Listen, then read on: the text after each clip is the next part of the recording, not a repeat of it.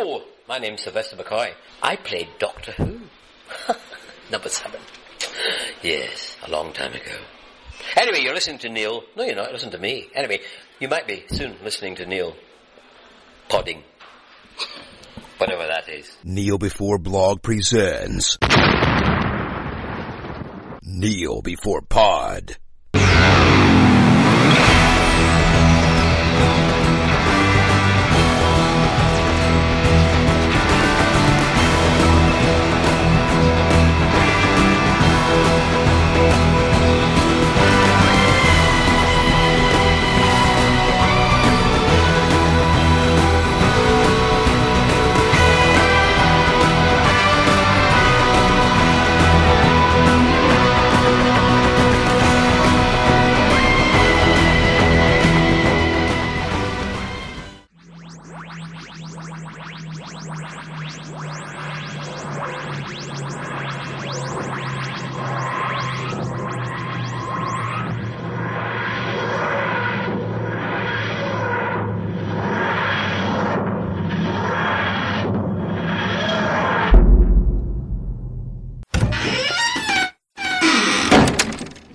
Hello and welcome to Neil Before Pod, the podcast that has crossed its own timeline. Doctor Who recently did a regeneration episode in honour of the BBC's 100th year anniversary. That's insane. It's the upcoming 60th anniversary of Doctor Who as well, but that's for later. Anyway, we're here to talk about the centenary special Power of the Doctor, and joining me is perhaps someone who is me from the future or from the past or both. It's Isaac. Hello, which one are you? I don't know. I think it'd be weirder if I was from your past. If that was the case, you could have been way more handier with giving me like lottery numbers or work advice or not moving into flats we're evicted from. That would have been handy. Although isn't the rule once the encounter passes, both parties forget about it? Oh, that's true. Yeah, what's it called? Oh, this is the one subject that we do podcasts about where I know something, and there was a very specific term that they invented for the essentially technobabble excuse for that. And it has a specific term, and I can't remember what it is. Yeah, we used to know what it is, but then we forgot after we experienced the event, so that's fine. That's fine, yeah. That's our excuse. I'm sure you weren't expecting a pop quiz either, so I'll let you off. Yeah. Or you could look it up and we could edit it in. Anything's possible. But anyway, Doctor Who. It's actually one of our pledges during the 200th podcast to do a Doctor Who podcast about the centenary special. So we've fulfilled one of them. We get there in the end. Maybe by 300 we'll have done another one. Maybe, maybe not. Depends how many Marvel movies are coming out. Marvel is keeping us a bit busy with their non-stop content. And could be that Doctor Who's about to keep us really busy with non-stop content. We just do not know. We don't know. That's for the future. It is. This isn't the first time we've discussed Doctor Who, but let's pretend it is, because it's been a while. So, what is your history with Doctor Who? How did you get into it, and how much of it have you consumed? Listeners of the podcast who've heard ones that I'm on know that I don't have many opinions on things. I tend to be like, oh, I don't know. But Doctor Who is maybe the one thing that's Neil Before Pod relevant where I'll always have something to say or opinion or knowledge. So mine goes back to 1999 when they started doing some repeats on BBC of the episodes in the 70s, and then from then on lots of VHS tapes and the books in charity shops, and then with the revival of Doctor Who, and I've gone into the expanded, the Big Finish audio stories, the comics, books. I've not seen like every one of them, and when I go online there's people with doctorates in Doctor Who that know a million times more, but certainly in terms of franchises, this is the one that I'm the most in-depth in. An aficionado, perhaps? Yeah. Of the Neil Before Pod gang, I think this is my division. This one's my one. You say you haven't seen all of it. Unless you were actually alive in the 60s, it would be impossible to see all of it, wouldn't it? Or have they restored all of it by now? No, I think there's still 90 or so odd stories that exist only as novels, or some people recreate them or make audio plays of them, but yeah, unless you were there at the time, you can't see all of them. But even of the ones that exist, it's going to be 60 next year. There's a lot of Doctor Who, and there's a lot I've missed, but there's also a lot I know. Yeah, the BBC used to tape over things. Just tape over things. Which is really hilarious when you think about it. This preservation of art, it's like, nah, this is crap, we'll just tape over it. No one is ever going to want to see this again. It is funny reading about stuff in the 60s. They taped it live, They left it in the sun. And then they either taped over it or threw it in the bin. Or some production assistant took it home and they've kept it in the fridge for 40 years. Kept it in a wet box. In the leaky attic underneath the hole in the roof. So you being a Star Trek aficionado, and that was the same time, is it a BBC only thing, or was it just a done thing of studios back in the day just to wipe things? It seems to just be a BBC thing because all of Star Trek has always been accessible. The only thing that wasn't was the unaired pilot, The Cage, for a while, but even then that came out on VHS because they still had the film, so all they had to do was restore it and put it on videotape, basically. Star Trek has got the HD treatment. It was really easy to do because it was already on film. So all you had to do was scan it and upscale it, and it was perfect. Whereas it seems with Doctor Who, I think they filmed on film and then transferred it to videotape or something like that. Or videotape didn't really exist at the time, but they transferred it to a cheaper medium just to broadcast it. And then I guess whoever was in charge at the time didn't think there would be any longevity to these things, so just left them. Just let them get damaged and things. A lot of shows, occasionally there'll be like lost episodes of Dad's Army. I think this year there was one of, I think it was Hancock's Half Hour, or one of those old comedian shows was found. So I know definitely in the BBC that was a done deal, but I was wondering if it was just a 60s thing or if it was just the BBC being cheap on their videotape. I think the US were ahead of us on repeat culture in terms of just repeating stuff on different channels. So with Star Trek, there was a desire to keep it going because you could just repeat it often, whereas the BBC didn't really do that, I don't think. Not until much, much later. I suppose also because they were like the one channel in the UK. So it's like, we can't sell it to anyone, we'll just burn it. Yeah, pretty much. That's it. No one cares. My Doctor Who fandom began in 2005, really. I started with the Christopher Eccleston series, and I've been off and on with it ever since. There's been points where I just got sick of it and stopped watching for a while. I think it's of wildly varying quality as a show generally. Although I do have vague memories of watching some of the older stuff. When I was younger, they used to do omnibuses of entire stories on UK Gold on a Saturday or Sunday or weekend Gold days. So I have vague memories of seeing Tom Baker wandering about doing stuff, but I didn't ever really watch it as such. And as a sci-fi fan, I just became aware of everything surrounding it. I knew the ins and outs. So before it came back in 2005, I knew about regeneration, I knew about Daleks, I knew about everything else. So it's one of those things that was just very easily ingrained in the cultural mindset, certainly in the UK. Everybody sort of has an idea of what Doctor Who is.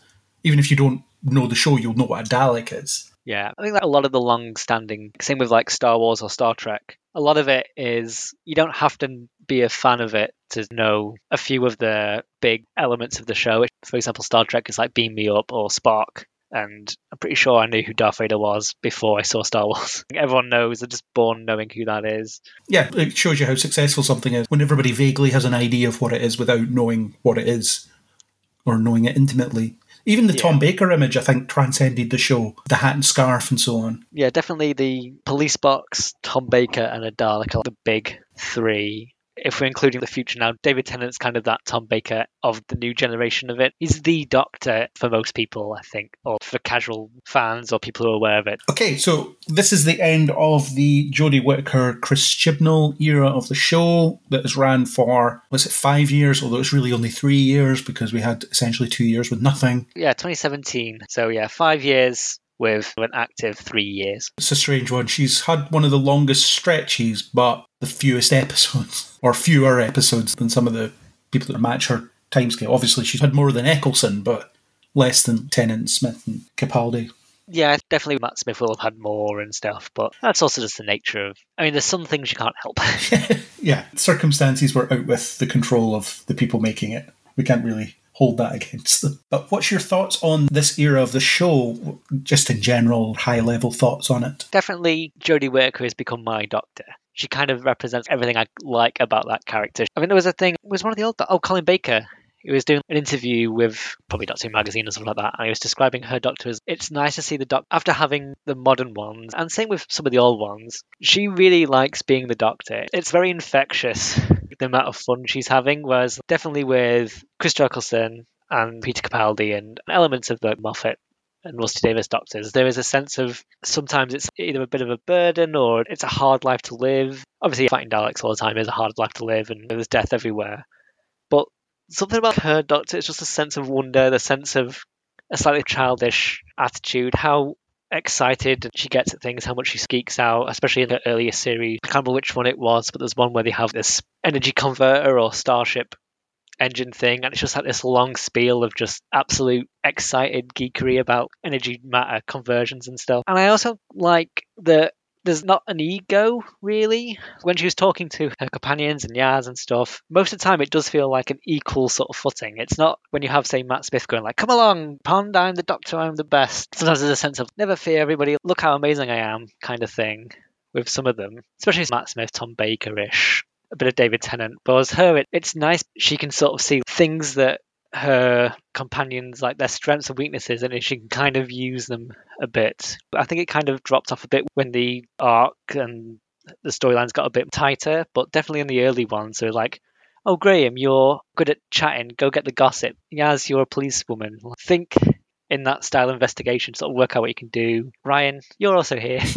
I like that she could sort of see the good in people, she could see the skills and the potential of people, and she could work to help them be the best versions of them that can be. I always thought that was really lovely. So I really enjoyed her run as the Doctor. If I was using one word, it's the wonder, the sense of wonder and the excitement. Those two things that I found just very lovely. It's really nice how the Doctor just loved being the Doctor, rushing to see as much of the universe as he can. It's had a couple of ups and downs over the years, and I know a lot of people have been not mega fans of it, but I think for me this is a real comfort era. This would be the ones I'd put on when I just watched Doctor Who, and this would be probably one of the eras that I'll go back to more than the other ones. That is an interesting take, and I do think you're right about the characterisation of the Doctor.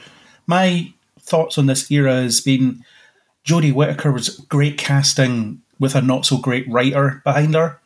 So I think Chris Chibnall just doesn't have the chops to run the show in the way that he wants to, even, because there was lots of interesting things sprinkled in, but I don't think he has the skill as a writer to realise them. Not that I'm saying it was completely terrible and completely unwatchable, because there was a point during Moffat's run where I just couldn't be bothered with it anymore and stopped watching. It was during Matt Smith's second series, after his first series put me off a bit because of how convoluted it all got and how Moffat just didn't think he needs to explain anything because it's fine, we'll move on to the next thing. I think Chibnall almost goes too far the other way. He makes it too simple, but he also tries and introduces all these complexities that he's not equipped to deal with. And I think this final episode shows it really well by him just abandoning all the stuff he set up, because I guess he felt like, I can't do this. I don't know what to do with any of this stuff I've established. I think the best example of that style is Revolution of the Daleks, which has so much potential because, the Doctor's in a prison with all these monsters that you're familiar with. Her companions have to work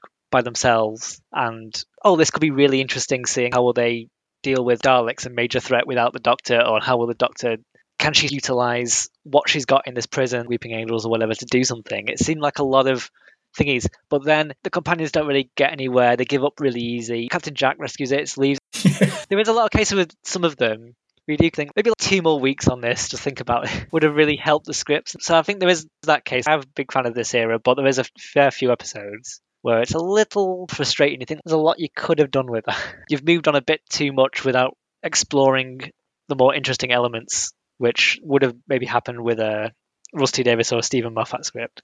Yeah, and I think Chibnall is more than anyone inspired by Russell T Davies, because a lot of his stories feel like Davies stories in terms of just the way he does cliffhangers or the way he teases future events, things like that. It feels like he's emulating, I suppose, the guy that trained him, maybe. Was Chibnall there under the Russell T Davies era? I guess he was floating around at the time. Yeah, his first one was, I think, 42, so that was Martha. And then he did up to, was it the one with the cubes? Power of 3? And I think then he stopped for a bit. So I think he did late Chibnall, early Moffat bits, and then Broadchurch or whatever it was. He did Torchwood as well, didn't he? On Torchwood, yeah, was his thing. This is going to sound mean, but he's a little bit J.J. Abramsy. Yeah. I've heard he's very easy to work with. Everyone loves working with him. He's on time. He's a perfectly lovely person to work with. He's great to have on the team. He's not the best, but he's reliable. You know he'll do good, but he isn't like a showstopper sort of guy. Yeah. I think one of the problems that people identify with this Doctor, and I do agree, is that she's a bit too passive. If you look at some of the earlier Doctors, they would actually be getting involved in events and doing things. David Tennant was all about, well, I'm here now and history can be damned because this is what I'm going to do. And the Rosa episode, which is one of the best, and the whole point is they have to just sit on the bus and make sure she doesn't get to sit on the bus. But then they pull the same trick again in Demons of the Punjab, and then there's a couple other things where she doesn't take much action. She helps preserve the evil Amazon equivalent business and things like that. So the passive quality kind of bothers me, although I don't think the show has ever adequately explained what events have to happen and which ones don't. Just every now and again they'll say, this is a fixed point and can't be changed, but they've never really told me why. Yeah, that's the sort of get out of thing rule. Well, we have to let the volcano in Pompeii erupt because it happened and we can't change the history that the viewer's watching. Although at least in that episode it was, oh look, the volcano's never going to erupt, but in order to stop these aliens we have to let it erupt. So it ends up becoming this brutal choice that the Doctor has to make, rather than just have to let this happen, it's fine. Yeah, I think for fans of the classic series of Doctor Who, she's quite similar to the Peter Davison era, which was straight after the bombastic John Pertwee and Tom Baker runs, where it was very Doctor-centric. They sort of went, we want to bring a little bit of vulnerability and a bit of, sometimes the Doctor's not always one step ahead of the game, and a little bit more passiveness. Peter Davison's Doctor had a very large gang of friends.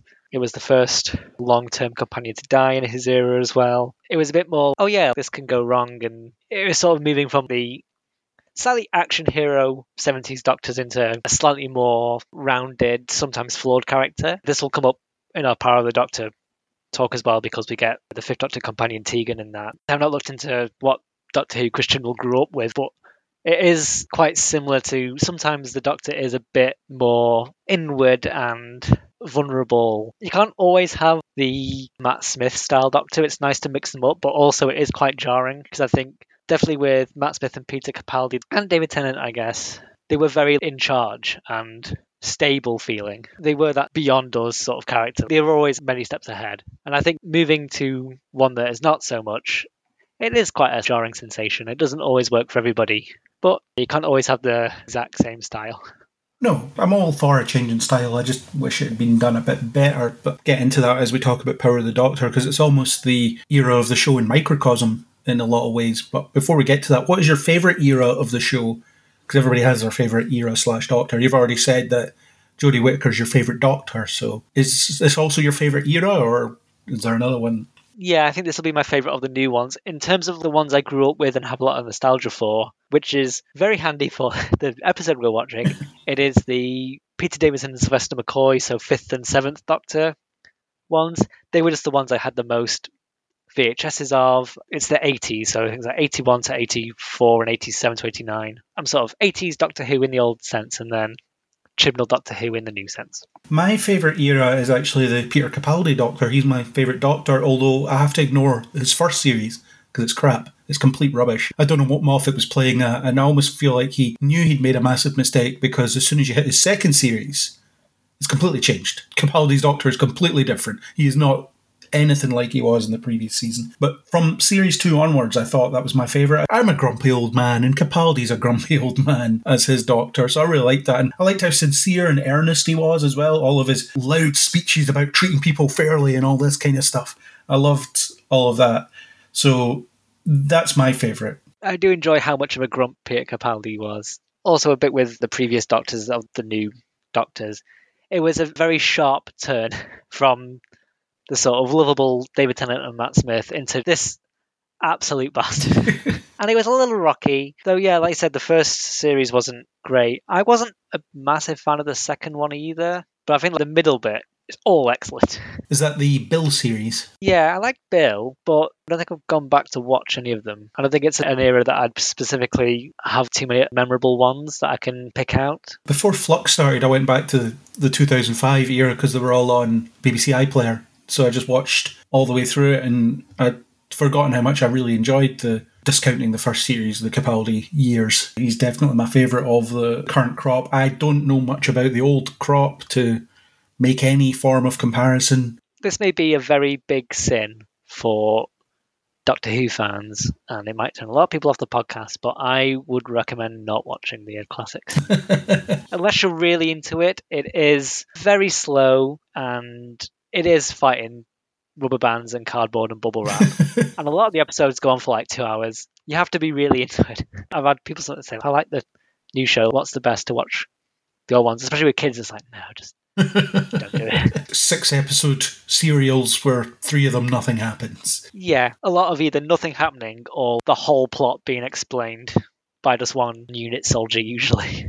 To be fair, I wouldn't necessarily recommend people want to get into the show going back as far as Rose. It's a very dated form of storytelling now, I think. It is a very different show. Yeah, storytelling changes fast, and the show's been around for like forever.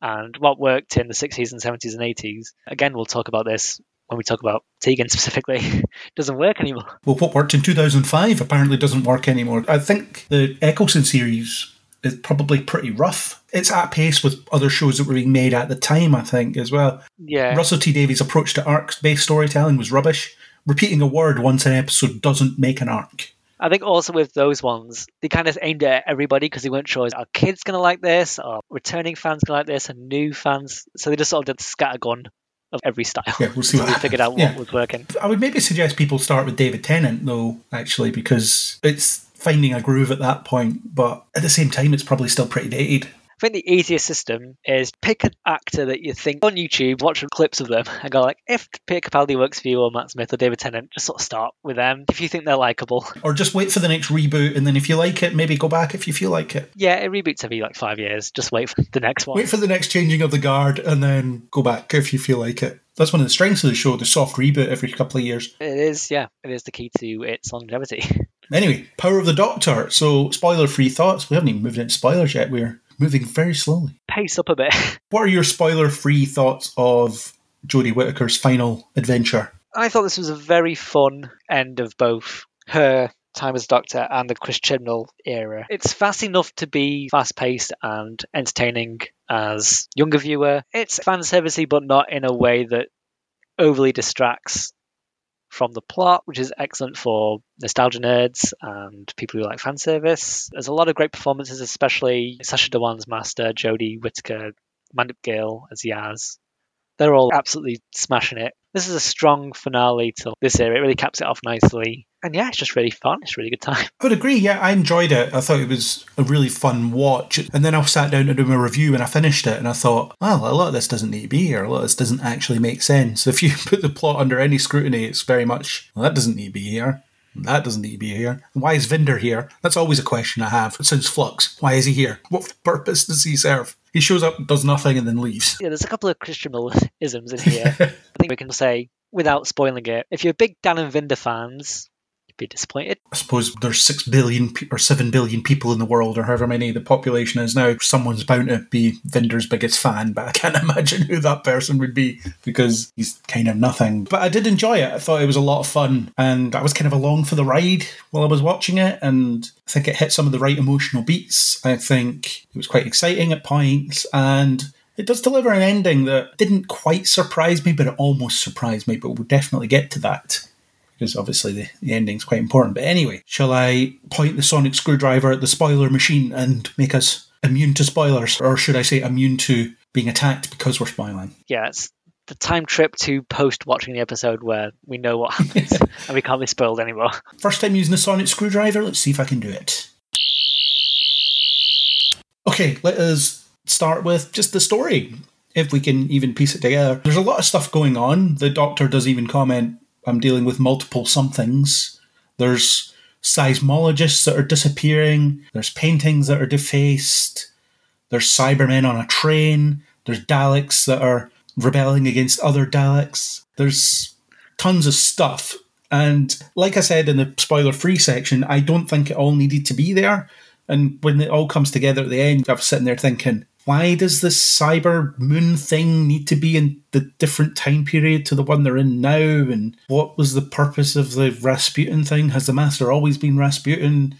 Is he just Rasputin? Or did he kill the real Rasputin? Or did he put him in a cupboard and then put him back when he was done? I think that's a hallmark of Doctor Who. Anyway, you get a lot of these stories where they interfere with well-known historical events and then never explain how they put them back to normal. Just, well, I'm done here, off. But hang on, you left Hitler in the cupboard. Is he just going to wake up and get on with it? It's going to be there forever. I do think with this episode, this is definitely one where if you sort of say, oh, the Master's just having a lot of fun, that's about 50%, maybe 60% of the plot. Where all the seismologists gone, it's because the Master wanted to kill them all for a statement. Why are the paintings destroyed? I think he just wanted to destroy the paintings. I guess he must have been in his TARDIS and Rasputin came on the radio and he was like, this is pretty banging. So he either invented Rasputin or killed him and took over. Again, we don't know. Just so he could have that song as part of his scheme. Just jump a little bit for the Master. Essentially, we can't talk about the plot without him. No, he is the plot. He is the plot. And I think it wasn't really in his previous, in Series 12, but in this one, in a thing of which happens a lot, especially in the modern Master-Doctor dynamic, is it's the opposite style. Whereas Jodie Whittaker is childish wonder, he is spoilt child sort of bully thing. And it's all taunts, the disregard for history, the killing of the seismologists. It's just bullying, and it's just being very childish. Even if you go to his final words, if I can't be the Doctor, no one can. It's wanting his toys and not getting his toys, and that's kind of how either this Master was meant to evolve or how he's evolved for this story. It's very sort of bratty, childish. I quite like that as a take. Again, would have been nice if that was how he was always in Spyfall and the Series 12 stories. But I feel like in this one, they've gone with to sort of opposite attract against a more childish Doctor. They've gone and spoilt child, tantrumy Master, which I quite like. It works very well. Some of his scenes, I think there's one where he just absolutely screams at Yaz, like, I'm the Doctor now. Like, oh yeah, this is just super intense and scary. So it really works for him. He's having a great time with it. So I think it works with that Master, and he's very capable of performing that way. And I do think everything in the plot is only there because he's just being mean. It doesn't serve any purpose other than he just wants to be mean.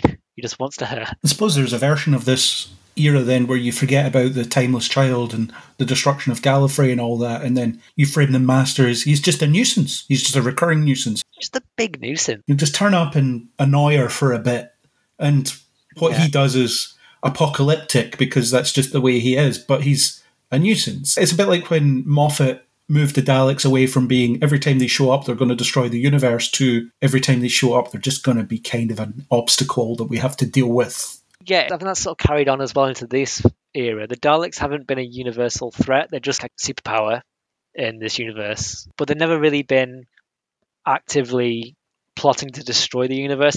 With late Moffat and Chibnall, the Daleks are just in the way. They're just around, you just can't avoid them. And I prefer that take because I get really sick of, oh look, they're wiped out forever again because otherwise they would destroy the universe, and then, oh look, a year later, they're back somehow. Yeah, it's nice having them be just around. He's defeated this group of Daleks, but not all of them, and he can encounter another group at a later point. They're always making mischief. You either stay out of their way or stop them without too much fuss.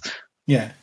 And the Master can be like that as well. As I understand it, he was a bit like that in the classic series as well. Was there not a couple of Doctors where he was behind everything? He would just always appear in the last couple of episodes of a serial. I think that was his jam, yeah. He was more with John Pertwee's Doctor, the third Doctor. I don't really like his Doctor, so I kind of avoid him. In the 80s, he got a bit more the mad genius, the maniacal laugh style.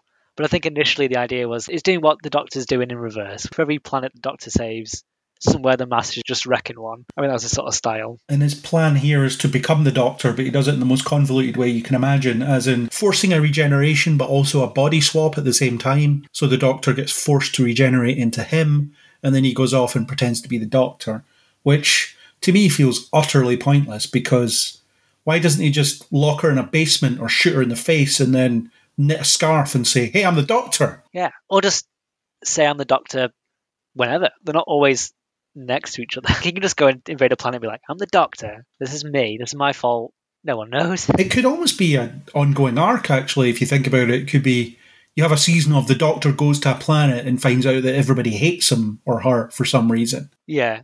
And then you find out in the last episode, or the second to last episode in the season, that the Master's been out there discrediting their reputation this whole time. Yeah, there is a very good Big Finish series. Have you watched The Thick of It? Yes. At all? Do you know what's he called? The bald guy. He's one of the House of Lords. I forget the name, but I know who you're on about. There's I think it's a unit series where he arrives as like, oh, I'm the Doctor from the future. And he does very doctory things. He solves certain problems, but it's all just to get to a point where when he does take over and twist a knife and betray everybody, it's that much more heartbreaking. People really trust this doctor and believe in him, and he gets a lot of unit passcodes and high priority. And it's all just because he just wants to mess about. And it's very satisfying in an awful way when the penny did drop in that series, where he's like, oh no, I'm master. All of this nice stuff, all of this confidence you've built, all a lie.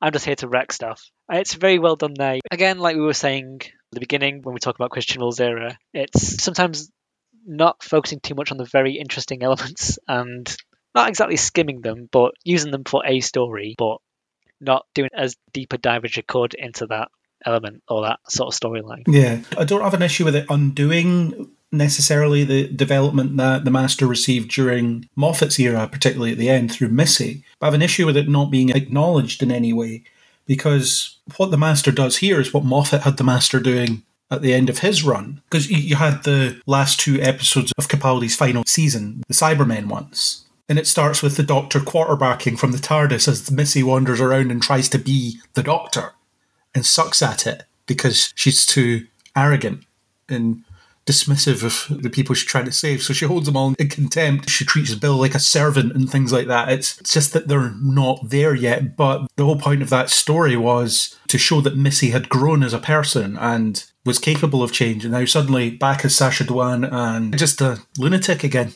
Just a maniac who has schemes. And yeah. Even if there was a conversation, be like, what happened to you the last time I saw you? This was going on. I think that's always been a thing, especially with differing showrunners. They don't want to get too bogged down in timelines and stuff. And obviously the Master is a major character in this and they'll have their own take they'll want to do. And sometimes it's just easier for time in a script. Just to go like, oh yeah, this is this one. The Missy Master got a lot of development as a full-time character in that final series. And it moved far more from what we usually get with the Master.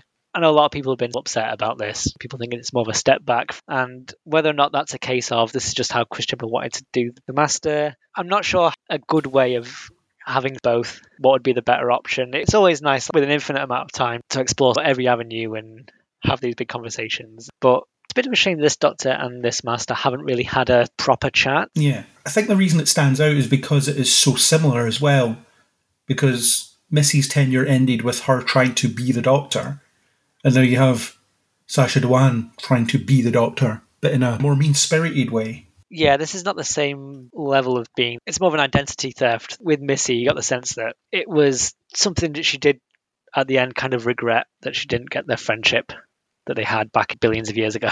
Didn't work out and they went these different ways. Whether that's just a case of Christian skills or time or just that he didn't want to explore that. Yeah, it's a little bit of a shame, but it's something that comes with, I'm sure, when we get the next era with Rusty Davies again, we may get another go. It's just sort of how it happens with these. It's not ideal, but for me anyway, it doesn't take anything away from this Master that we've got.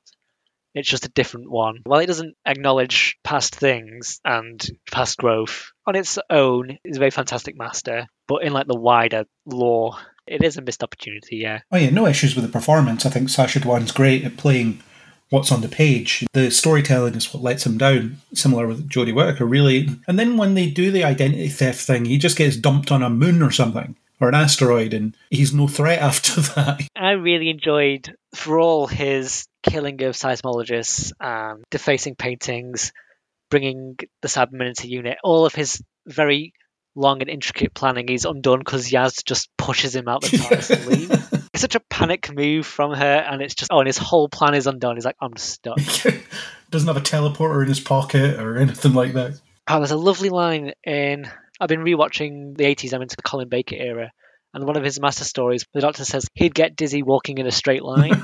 It's shown very nicely here that their plans are so encompassing and complete that usually their undoing is there's a very simple, you can't predict for just getting pushed, just getting a big old push in the back and you fall over, and that's how your plans unravels immediately. You have to wonder what he did to those 2 planets and why the Doctor doesn't bother to fix it. Planets explode all the time. I guess that's something for Russell T Davies to never pick up, because new showrunners don't seem to revisit what the old showrunners have done, apart from Moffat with the Time War. They either revisit it to retcon it or leave it alone. Actually, 2 options. What you had was the Master discrediting the Doctor in one place, or 2 places, and that was it. Yeah. Good job, I suppose, for getting stuck in an asteroid for a while Gaz dealt with the Cybermen and the Daleks and whatever else was going on, just all the mess of stuff that was happening. A big element of this episode is there is a lot going on. I think if you'd have put it just as the Master, it would have been a bit more neat, but also I understand Chris Chibnall probably wanted to go out with just as much. I think sometimes, especially if he's been a fan since he was like 8 or a kid, he may have always wanted this giant Dalek Master Cyberman thing. He may have wanted to go just all out on it. And if it's your last chance, sometimes it's just go really big. It's the go big or go home thing. He may have just been like, it's a mess. We can't have time to explain everything, but I just want all of this on the screen. I think when it's your last one, you can sort of go a bit wild with it. It's fine. Not as a finale, just as a story.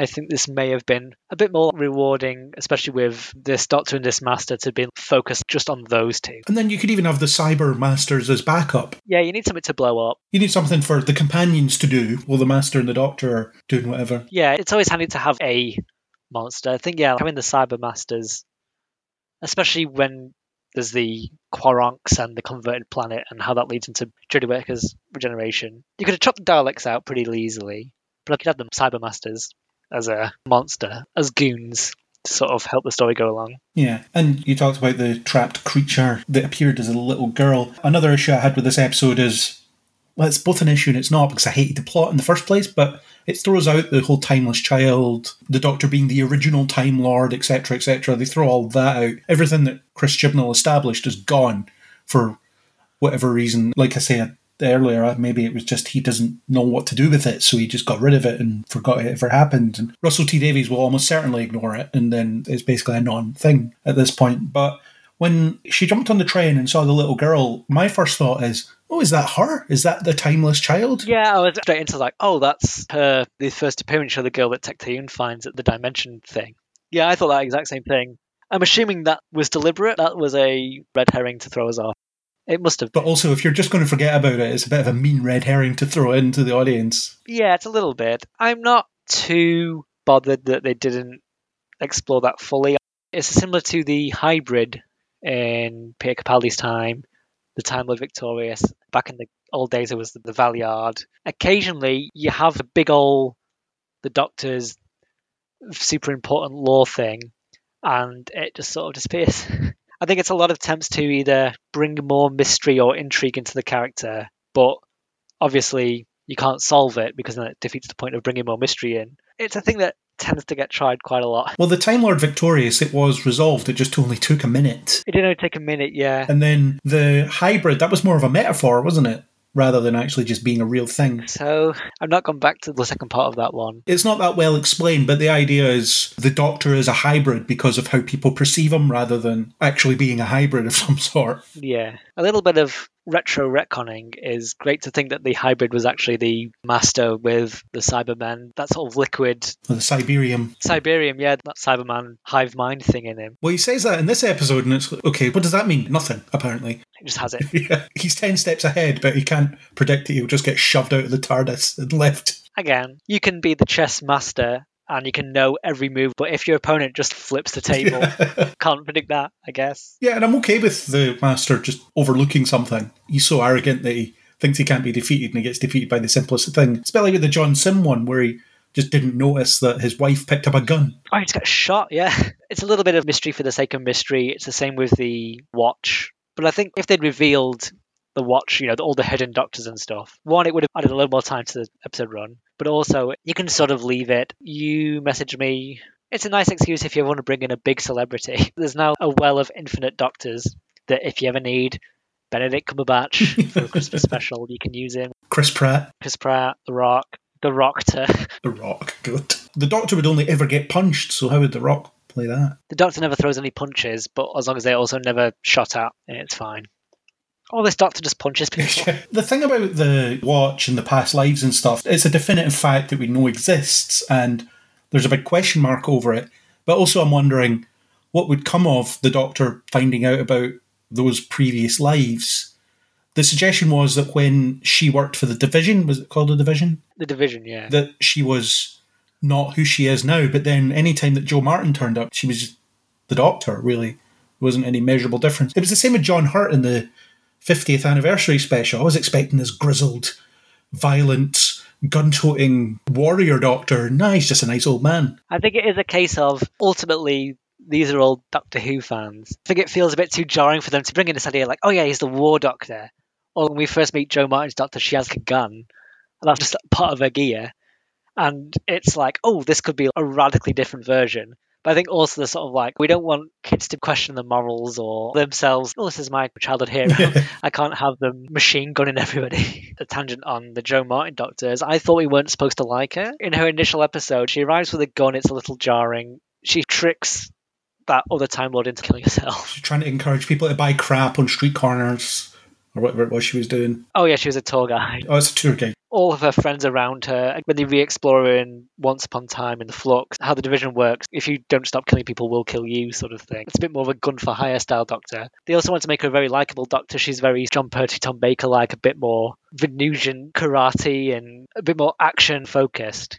They want to push, oh, this could be like a different style of doctor we've not seen before, but I think also the inner little 8-year-old self watching TV like, no, Doctor Who can't do this. I guess there's an open question about why does she decide to become the Doctor twice, completely independently of each other, because as far as Jodie Whittaker's Doctor knows, William Hartnell was her first incarnation and chose the name Doctor and stole the TARDIS and went off, and then turns out you've got unknown numbers of lives prior to that were known as the Doctor flying around in the police box TARDIS calling themselves the Doctor. I do know in the initial script, the TARDIS was that big lighthouse that she's in, but then they had the idea of, oh, you dig up the grave and you see the police sign. And I think they were like, that's too good of a shot to ignore. And it was a case of, we're going to put that visual over logic. We're happy to break canon a little bit. I think there's another time this happened as well, where they've gone with that shot. The shot came first, her digging up and seeing the TARDIS logo under the dirt is like a big what sort of moment. Oh, the other one was in Flux when she turns into the Weeping Angel.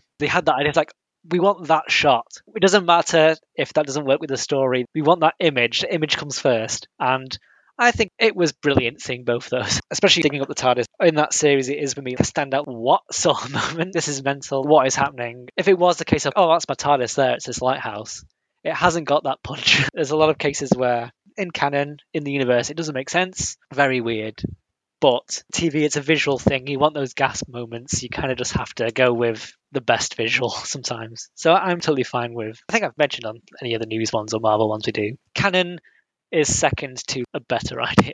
Well, in Doctor Who it certainly is. Yeah, Doctor Who is very loose. It's a time travel show. It's very easy to sort of explain away things. I suppose the ideal way to explain away or to actually explore the proper Timeless Child arc is if you had David Bradley and Jo Martin's Doctor teaming up.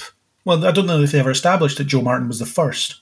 And I forget, is Jo Martin the name of the alias or is that the name of the actor? I always forget. Jo Martin is the actor.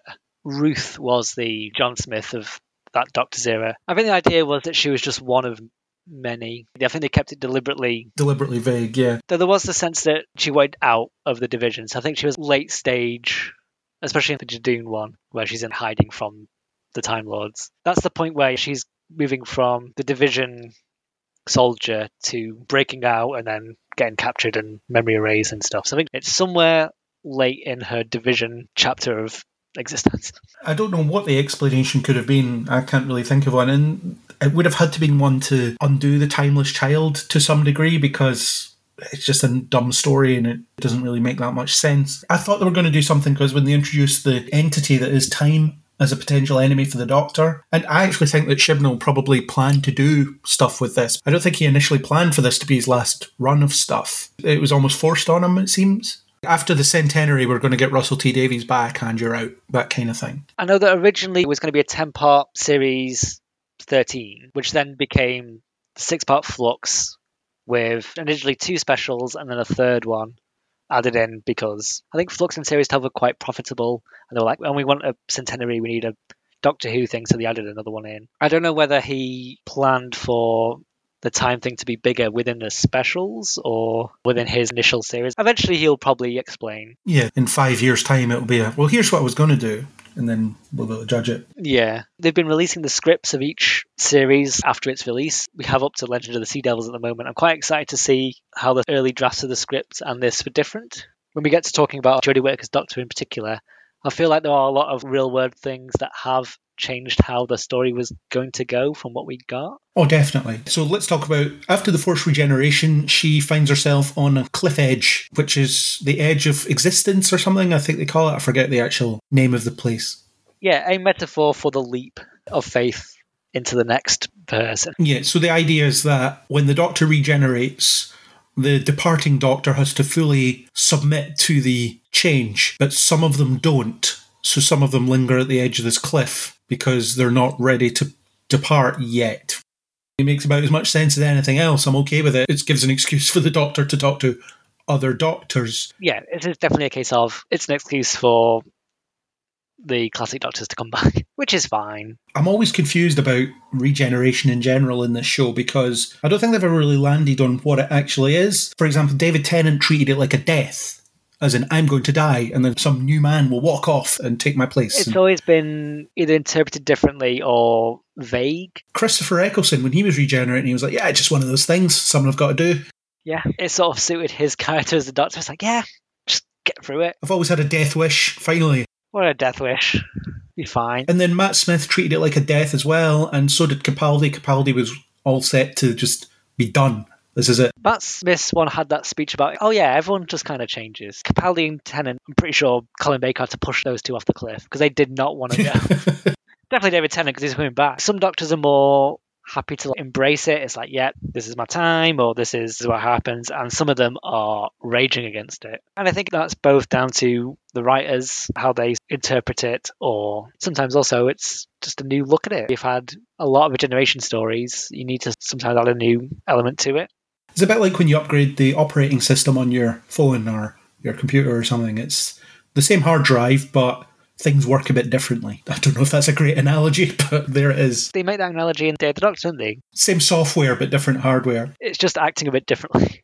Yeah, they use the sonic screwdriver as a metaphor for the Doctor. But anyway, we have all these extra Doctors, and this gimmick, let's call it that, seems to exist as a affirmation that Jodie Whittaker is worthy of being the Doctor, as in, you have these past Doctors saying, yeah, you did good, and don't ruin it for the next one. You've got to go back and reclaim a reputation because you can't ruin it for the next one. Yeah, it tends to sort of fall on William Hartnell or a version of William's Doctor. It's the same in comics and stuff or other things. They want to go like, yeah, you were a good one. Yeah. And they tend to get the earliest one to be like, yeah, you did. I can't remember his line in this. It's like, oh, you must be one of the more tenacious of our faces or something like that. Ultimately, this was a fan service moment. That's why it's there.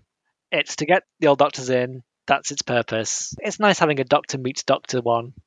I think everyone wants to go at it. And this is a fun way of doing it, especially with the actors who've aged out of visually looking like their 70s and 80s roles. They've explained that before when you had David Tennant meeting, was it Peter Davison in Time Crash, the Children Need thing. They explained, oh yeah, this is how you would look if I was still you. It's just the weird time thing. It's just aged you up as the way you would have normally. But yeah, obviously the older Doctors, it's been decades since they were in the role. And the Doctors that were chosen to appear in this episode, it was obviously just who is A, still alive, and B, available, who wants to be in this special. So that dictates who you've got. But do you think it made sense in terms of what they were trying to tell you by using those Doctors? Going back to the shot first, story later, it made sense in it allowed the Doctor to have a conversation with themselves. And very similar to the end of Timeless Children, where Joe Martin helps the Doctor push out of the Matrix, like the prison the Masters put them in. It's another one of those sort of self-affirmation moments. But this is definitely here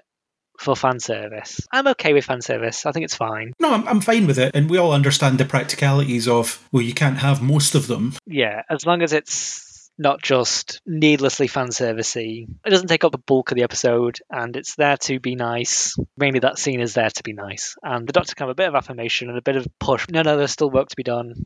The Master's still causing chaos. Got to sort this out, sort of thing. I have to wait until my hologram tells Yaz what to do, so I'm just going to hang about at the edge of this cliff. And of course, it's not the first time we've had a Doctor hologram in Parting of the Ways, Emergency Program 1. You had it in Blink as well. Yeah, Matt Smith talked to himself, I think, in the Hitler one. It's a nice little tool.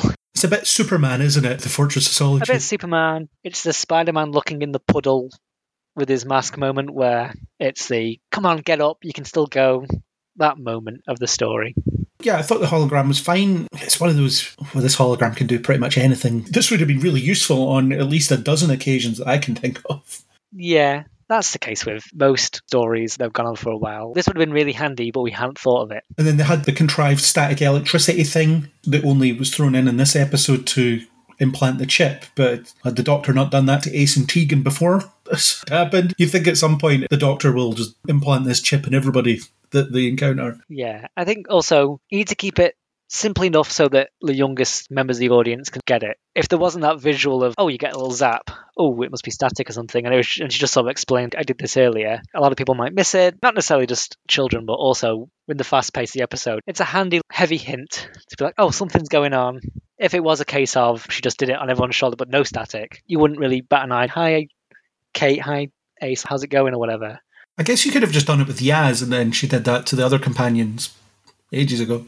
It's just to build up, oh, static again. Oh, okay, something's going on. Or I guess do it with Dan because he's leaving, or something, I don't know. But anyway, it's a very small thing. So we had the Doctor hanging around the edge of a cliff, sideline for the episode, Yaz doing all the heavy lifting, which we'll definitely talk about. What about the two returning companions? So from my point of view, I didn't know who either of these people were. We talked about in a news podcast that was concerned that the episode just wouldn't have the time to really tell me who they are.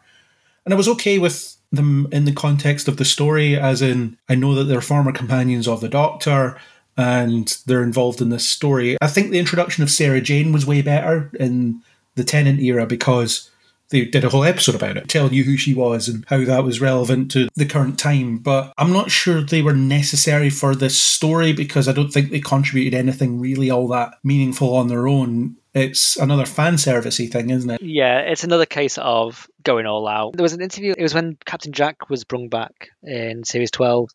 And Christian was like, what's always bothered me about the companions is you never catch up with them. I think he said, what's Tegan and Ace and Amy and Rory up to? And it's just been one of those things that when it's your last go, you've got your bucket list of things you want to cover in your tenure. I think it's a case of we just phoned them up and we're like, yeah, are you free? Do you want to do this? And they were like, yeah, sure. Well, Amy and Rory, they lived in the 1920s or something like that and then died of old age. I think he was just pulling names out of hat. It is quite coincidental that he did specifically name Ace. He was like, oh, what's Ace and Tegan up to? I get the sense that as a 80s Who fan myself, that might be his era.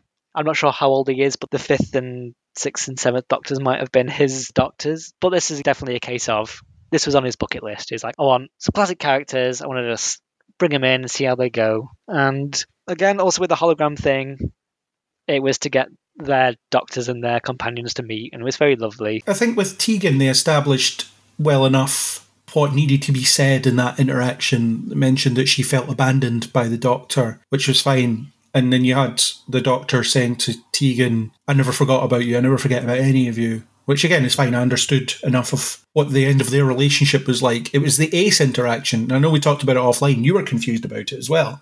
A special case with Ace and the 7th Doctor is they're the only companions that we'll never know. At the end of Doctor Who in the 80s, they just got back in the TARDIS for more adventures, and then it returned with Paul McGann in the 90s. Returned with Sylvester McCoy on his own, then he gets shot, and then he's Paul McGann. Oh yeah, so we never found out what happened to Ace. It's been left to 1,000 audiobooks, comics, and books. Even one by the actress Sophie Aldred has written her own book about what happened to Ace. I think it's kept deliberately vague to not give a definitive what happened. It's just a sense of, oh, there's bad blood.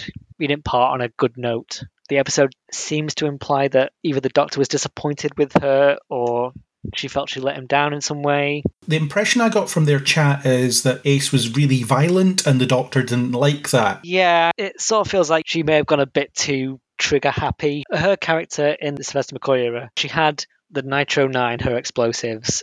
She had a baseball bat. She was sort of the radical punk action hero character of that era. I know that this is in Sophie Aldred's book, because I read that one, and I think it's also a thing that Chris Chibnall thinks is that's all well and good in the 80s when edgy's kind of fun, but I think that would have become a problem down the line with the Doctor being a pacifist.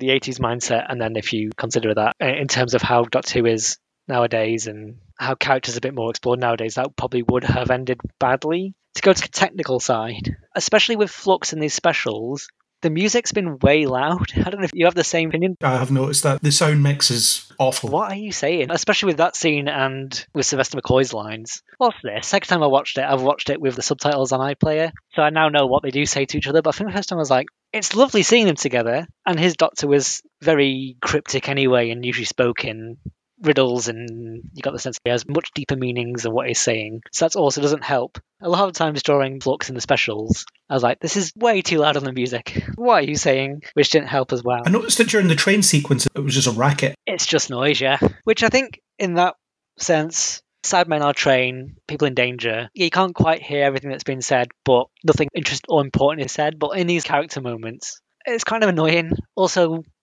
with Sacha Dhawan's performance, like the way he performs, it's a whispered rage. It's very whispery. And there was a lot of scenes when he's the master doctor, we'll call him. A lot of it, on first viewing, I was like, shut the music up for a minute. You don't need to have the violins or whatever. Chill out a bit. Just let him control the scene and work to his strengths. The sound mixing has been a bit of an issue for the last, say, 2 series, the special series and Flux. No, I definitely agree. It's been noticeably badly mixed. Which is a shame. So did Ace call the Doctor Professor when she travelled with him? Ace called the Doctor Professor, yeah, that was one of her gimmicks. Why? It's a gimmick.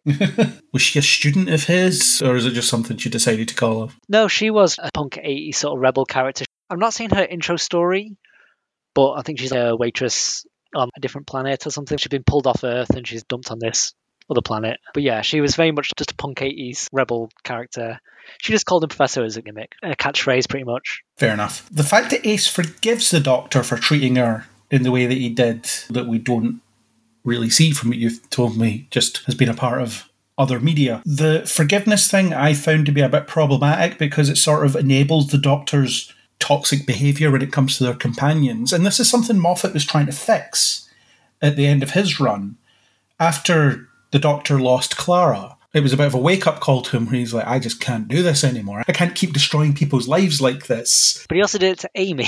Yes. And then when he met up with Donna the second time, he said, oh yeah, I had a companion called Martha and I destroyed her life. So he keeps doing this. Or she or they keep doing this. It's the Love and Monsters line, isn't it? That's just what happens when you meet the Doctor. It's brilliant, but it is destructive. That's just the life they live. Yeah, and then there's the whole idea of what do you do when you've lived that life and you get deposited. And they tried to approach that when Jack came back for that special where Yaz asked that question. The thing is, as much as the Masters regress, so is the Doctor. The Doctor's back to, I'm just going to take people through time and space and ruin their lives. And as long as they say, that's okay, I'll keep doing it. She makes sure to mention that to Graham and so on when she takes them on in the first series. You'll never be the same. Fine, we don't want to be the same. And then that's that. But the thing is, it's still this toxic pattern of behaviour and the Doctor never seems to hold themselves accountable for it. They just feel sad about it and then they move on and do it to someone else. So the fact that you need a companion support group, yes, of course you do, because these people are ruined. These people's lives are just upside down and the Doctor's effectively abandoned them in some cases. I'm actually surprised the companion support group didn't exist before this, to be honest, even as just a mention here and there. And maybe it would have made more sense if Graham had been invited to something that already existed from previous companions. I thought the idea was that this was a thing. It's the way that Ace and Tegan know each other. They never met prior to this story. I took it as this already exists, maybe as a WhatsApp gang. These have now just been brung into this through probably Ace and Tegan. But then also Graham just say, oh yeah, set this up. But he may have set this up prior to the story beginning. He may have set this up straight after he left in 2020. But also the problem is, for the show to continue, you can't definitively resolve this because the Doctor needs a companion. Yeah, that's the status quo. But I think Moffat was onto something when he was just essentially forcing the Doctor to have a companion through Bill, who sort of stumbled into him. And even with the Matt Smith Doctor, he was trying to fix it by, I'm only taking Clara on short hops and then I'm going to take her home, which frames him as a bit of a magical being that turns up in the night and takes you on magical adventures and then brings you home before morning. That kind of stuff. Amy was doing that as well a little bit, but they were much more upset about it, as in our friends keep wondering why we're 2 years older than we were the last time we saw them and things like that, which didn't really come up with Clara. He would pick her up on, I think it was a Wednesday, they always said, see you next Wednesday, so you'll see me a Wednesday, and then they'd go and have an adventure and then return home. And then when she was trying to pursue a relationship with Danny, they had that montage of her being distracted by Doctor adventures and coming back and trying to do that, and she was just strung out completely. It's a difficult one, but I think the lack of acknowledgement of this horrific behaviour that the Doctor keeps displaying and then just reverting back to type with it, and the fact that the companions forgive the Doctor for it as well and accept it is a bit problematic. And I actually thought they were going to do something interesting with it, because you had Dan leave at the start of the story because he's like, I almost died. I'm done with this. I almost died. That was pretty intense. Not doing this anymore. I just have to go. You've shrunk my house. I just don't want to do this anymore. And that almost sets up Yaz exploring that within herself as well. which it doesn't really. She's just kind of forced out. It's, well, I'm going to regenerate, so see ya. And that was it. We'll talk about it more when we get to Yaz, but I do think that was a kindness. If she hadn't, so Yaz was in love with her doctor. Yeah, just like most of the companions. If she'd seen them die, and then David Tennant or Ncuti Gatwa show up, and it's like, it's me, your friend, and this is someone that you'd been in love with, and now it's just some dude. That's awful. That's very traumatic. So I do think in this case it was like, that's a kindness. I'm going to die. We both pretty love each other. The doctor loves everybody.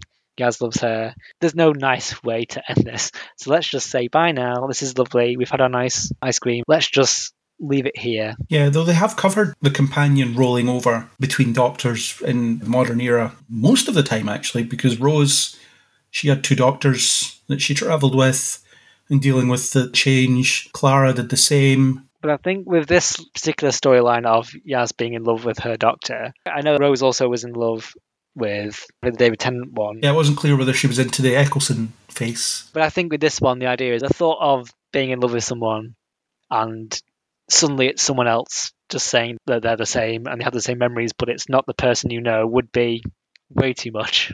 Yeah. That would be a lot. So I think it is a case of one last trip, nice memories, we've had a great time, but you don't want to see what the next Doctor is because that'd be too hard. It's very hard to mourn someone if they're there, but with a different face, but still remembering who you are. That's too weird. That's just too much to take in. So I think this is a very nice way of going like, yep, this next bit will be me. You've known this Doctor, you've known 13th Doctor. Let's not ruin this. In the case of Rose, the transformation was sort of forced on her, so there was really nothing they could do. And with Clara, she knew about the Doctor's regenerations better than anyone, really. I should met all of them. Yeah, because of the unresolved Impossible Girl arc that still hasn't been covered, really. But she had an idea of what to expect. Yeah. And the whole idea was this new Doctor will need some stability, will need your help. And also with Rose, for the modern audience, that was the first generation, and you kind of need an audience person. You need the human person to be like, what is going on? If it was just a Doctor who just suddenly David Tennant, and he doesn't have to explain to anybody what's happened. As a 2005 audience, you may have heard of Regeneration, but you kind of need, this is how it works. I can't remember if this is a studio thingy, but you need a Han Solo to be like, what's going on? How does this work? Which is Rose's role in that story, I think. I like the idea. I had no problem with the idea of Yaz not wanting to even see the next face because it had been too much for her. But they had it right there with the Dan decided to leave because it was too much for him, and Yaz reaching that point on her own as well. It's more the Doctor that makes the decision to cast her off, saying I need to do this next part alone, because I think Yaz was all for helping her through it, at least. I think this is a case of an unwanted kindness. She could sort of tell Yaz would never have stopped. She would have pushed through, like, no, I'll be fine with it. But she's like, you're not going to be fine with this. I think this was a case of saying, I know you don't want to, but it really is best if we just sort of leave it here. I mean, that's just a kindness. With Jan, though, she gave Rory and Amy a house. Oh, your house is destroyed. It's like, all right, see ya. I didn't even say see ya. Yaz will say see ya. Go and eat your cold soup, or whatever it is you do. Go eat your soup at your mum's house. And there's obviously the question of what do you do after being with the Doctor? Can Yaz go back to being a police officer? Has she been gone for that long? Probably. It's got like 5 years. Who knows what timeline is anymore? But they set it up anyway through Kate saying, oh yeah, I might want to recruit you for some work. And it makes sense. Yeah. In fact, it would make sense for every companion to work for UNIT in some capacity. Yeah. Maybe not everyone, but certainly everybody have the option. That's what Martha did. So that made sense. Yaz might. I don't know. Doesn't seem her style. Graham just freelances. He goes about with a psychic paper. I think if she was doing any of those, she'd probably freelance with Graham and Ryan, maybe. I'm guessing the actor who plays Ryan was filming something at the time because it's just mentioned that, oh yeah, he's in wherever it is. As far as I'm aware, he's just happy not. I think the idea was he's just like, I'm good. He did his time on the show. He had fun. I'm sure I read he was cast in something. Maybe I'm making it up. He has got other roles. It's probably more likely an availability thing. Which is fine. But in terms of Yaz as a character, I actually feel like she's a walking missed opportunity because of the gang that she had at the start of her run, I thought Yaz was the most interesting of them, but she also had the least to do for most of it. The first series was really about Graham and Ryan's relationship. Ryan coming to accept him as a grandfather figure, where he rejected that, and then Yaz was just there hanging on. And then when they both left, it was, oh, we're going to do Flux, but here's Vinder, and here's, what's her name? The Irish girl. Belle? Yeah, that's it. That's the character I'd like to see again. Even though she wasn't that well written or well characterised, I thought the actress was great. I thought she really brought some life to her. 3 has always been too many. 2 is the golden ratio. Every time there's been 3, someone's been left out. 1's not enough. 2 is the perfect dynamic. And 3 is too crowded. Yeah, in the first series she didn't get much to do. Picked up a bit in the second one. She had a few more standout episodes, and then it really picked up with Flux. But again, then we also had Dan. Well, they had the mental health story with her that I found really interesting. Yeah, we had that.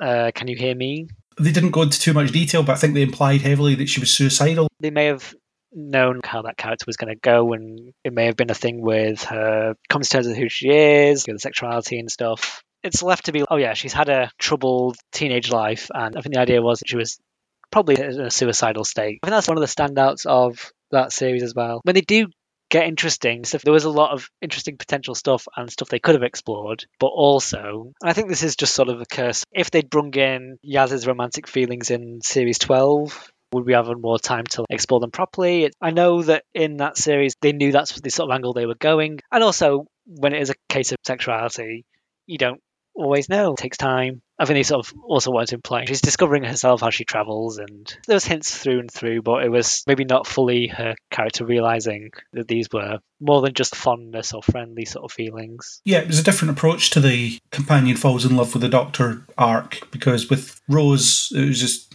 yeah, they're both attractive, so why not? And Martha, it was very much, well, that's the most remarkable person I've ever met. Of course I'm in love with them. And then Donna was very much, nah. Yeah, nah. We're just friends. And that was what the Doctor needed at that point as well. It's like, I don't want another one to be following me around like a lost puppy. I want someone to just bounce off and challenge me and things like that, which is great. And then the Matt Smith Doctor was incapable of returning those types of feelings because he was just too alien. Although there was a couple of points where he seemed to be kind of into Clara. When I have gone back to watch Stephen Moffat episodes, they're very horny. But I think that's Stephen Moffat in general. That's his style. That's how he writes. I remember Clara's introduction. He just casually gives her lines about, I was going through a phase. I kissed a girl called Nina and stuff like that. That's just the kind of thing he does. Yeah, especially with River Song as well. Yeah, his female characters are always fluid with their sexuality. I remember one of the Children Need specials with the TARDIS inside the TARDIS, and Amy comes out of it, and then the other Amy that's there is really into herself. That kind of stuff. Yeah, it gets creepy. You can totally imagine Steve like typing it. This is unrelated entirely, but I did a creative writing master's, and my tutor was like, everyone has a core thing on your mind that you write. Some people it's sex, some people it's power. For me, apparently it's food. Everything I wrote was like, just write about food all the time. You're just really hungry. So if you ever write Doctor Who, it'll be a very hungry era of Doctor Who. It's very hungry. Everyone's always meeting in cafes or just buying a sandwich or whatever. Your Doctor would bring back the jelly babies. Would always have jelly babies. Yeah. Just have a jelly baby. Just take 5 minutes. Have a jelly baby. And also with Bill, we had a very openly gay character. But also that's not everyone's experience. So having someone who is discovering themselves is also important, especially for younger fans to also do as well. It's good to have both representation of people who are very aware of who they are and people who are figuring it out. Definitely, yeah. And then when you have the companions being in love with the Doctor, it tends to be when they're a physical match in terms of age. So that's why Clara showed no interest in Peter Capaldi, because even though he's the same age as the Matt Smith Doctor, he's physically middle-aged, whereas Matt Smith was physically young. And when she was on Trenzalore and Forced to Tell the Truth, she talked about fancying him and stuff. Yeah, there's a very funny interview with Peter Davison recently where he's like, why didn't my Doctor get to... I think they should have had that in the 80s. More of the girls I travel with should have kissed me. Then you have your daughter shacking up with you, essentially. But I think that may have been a bit of grumpy old, why don't I get to kiss people? For those that don't know what I meant there, Peter Davison's daughter is married to David Tennant. Is George Tennant, yes. She also played the Doctor's daughter in an episode. For people who don't know, the fifth Doctor was played by Woody Allen. It's one of those weird coincidences, I suppose, isn't it? The idea of, we introduced this character and then David Tennant ended up falling in love with her and now they're married and have children. Another fun Peter Davison quote was, what's the weirdest present that Doctor Who fan has ever given you? And he said, grandchildren. Grandchildren, yeah. Yeah, that's crazy stuff. It feeds into the craziness of the show in a way. My headcanon with the Doctor is the Doctor should never reciprocate the feelings that a companion has, because every Doctor, to some extent, considers themselves distanced from humanity. They don't think of them in that way. You even had lines where David Tennant said, that's disgusting, and Christopher Eccleston referred to them as stupid apes. And I was thinking also the line, being immortal isn't living forever, it's watching everyone else die, the Peter Capaldi line.